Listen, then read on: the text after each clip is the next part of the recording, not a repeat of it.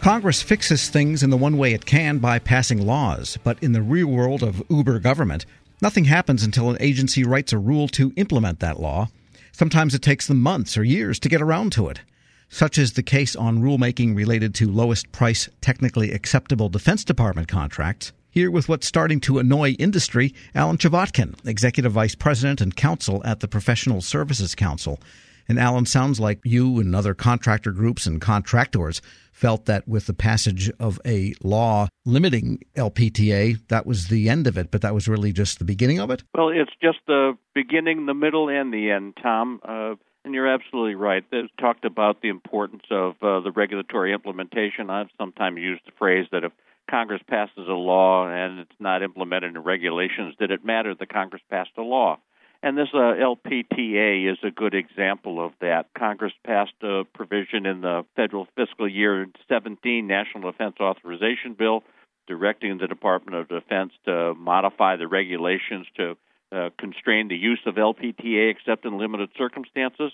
The Government Accountability Office last Tuesday published a report on the status of the implementation and made a comment, which is well known, that the department hasn't yet implemented the law. And so, not surprisingly, many of the agencies weren't aware of any guidance or didn't receive any additional guidance. The frustration, I want to make it clear that, of course, I only want to accelerate rules on topics that I support, and I'm perfectly happy for them to delay longer on things we don't support.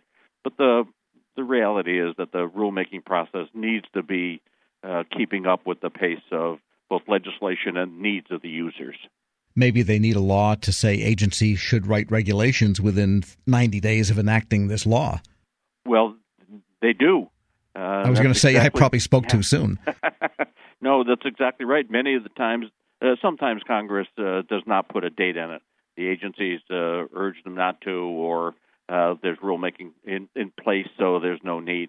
But more frequently, Congress has been putting deadlines on the agencies. Now, those deadlines may be arbitrary. They may be more rapidly, they may be requiring more rapid action than the agencies can actually work their way through.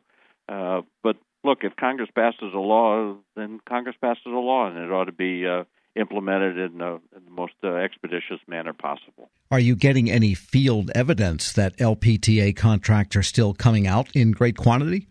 Well, that's exactly what this GAO report concluded from last week. It said that there's still a large number. This focused only on the Department of Defense, but they've done other reports on the other agencies as well. Still a large use of lowest price technically acceptable as an evaluation factor. GAO looked at many of them, and in many of those award areas, LPTA may have made some sense. The criteria were clear. This is a repetitive buy. There was nothing unique and nothing that the agency needed to spend more on.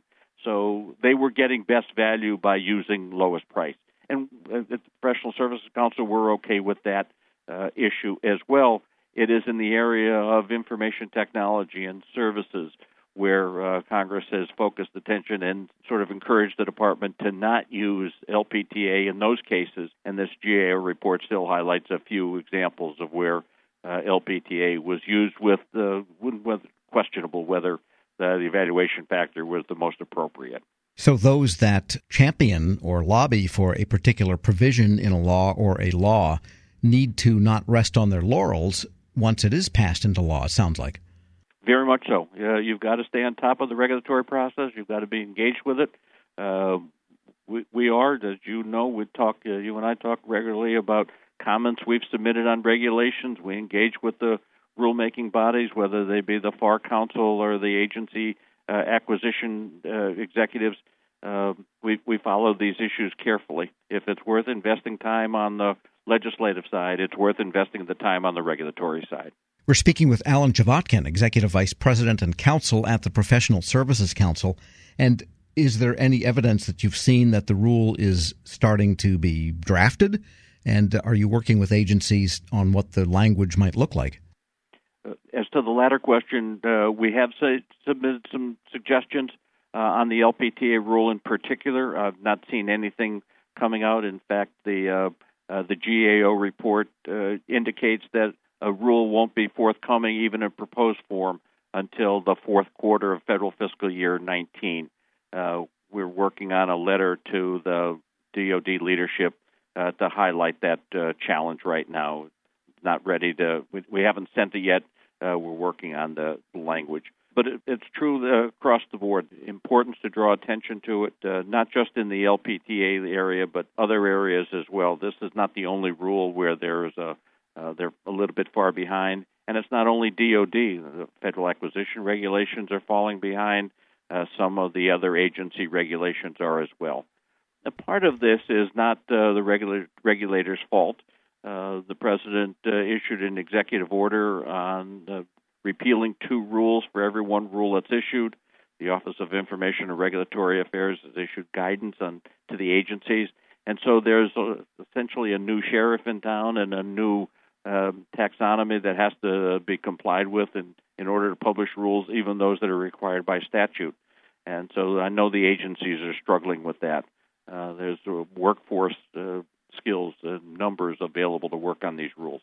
Sure. All legitimate issues, but nevertheless, for those that have a statutory foundation, you would think that they would get the highest priority. Yes, removing 2 rules for every one you issue is actually 3 rulemaking actions. And I think that might sometimes get overlooked, pursuant to what you said about how busy they are. And how extensive or big does a rule for LPTA have to be? Do you envision something that's 500 words or 37 pages? I'm leaning more towards the 500 than I am the 500 words than the 37 pages. We don't want just a statutory regurgitation of what a regulation that simply repeats the statute.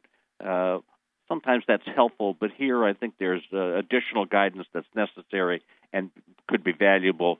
So, several pages worth of guidance to the agencies on how to evaluate, how to determine as part of their acquisition strategy when to use low price technically acceptable, when it makes some sense and when it doesn't. Good news is that the Department of Defense in particular has had guidance out there for several years from former Undersecretary Frank Kendall, for example. And so this shouldn't, if it gets the priority, it should not be hard to write, in my view. And I think it can be relatively streamlined, does not have to be extensive. Other rules are a lot more complicated, that take a lot more time and a lot more pages. Often there are existing rules that are similar in nature that maybe some of that could be used almost as, I don't want to say boilerplate, but could be used as a model, let's say, or a template for a new rule so that you don't have to start from scratch. Exactly. And again, I think in some of these areas, we have those templates in place, or we're talking about modifications to regulations, not having to start and create brand new. There's a fair amount of all of those flavors across the board. And so, and all rules are not created equal. All statutory provisions have differing impacts on the acquisition system. But if they are based in statute, a statutory requirement, we think they should get highest priority, and highest priority is the ones that the Professional Services Council supports. And is it a federal employee somewhere who will open a Word document and begin drafting, or do they have contractors draft this and they just approve it as it goes along? No, these are federal employees in the various acquisition councils, both at the Department of Defense, General Services Administration, Department of Homeland Security, and others. These are federal employees on the policy side that are responsible for the drafting of these regulations. It's almost like a novel written by committee with equally enticing results. Very much so. It is very much a committee process in the drafting and lots of review and approvals before something gets published. And that review process has stood the test of time. It is a wise process to go through to make sure that all of those, because its impact, when you change the acquisition regulations, its impact is significant across agencies and across contractors. So that clearance process, that review and care is absolutely appropriate. I wish there were more people devoted to it, but there ought to be a way to accelerate things. We shouldn't have to wait 2, 3, or more years for some of these rules to take effect. Alan Chvotkin is Executive Vice President and Counsel at the Professional Services Council. Thanks so much. My pleasure, Tom. We'll post this interview at federalnewsnetwork.com/Federal Drive. Subscribe to the Federal Drive at iTunes or Podcast One.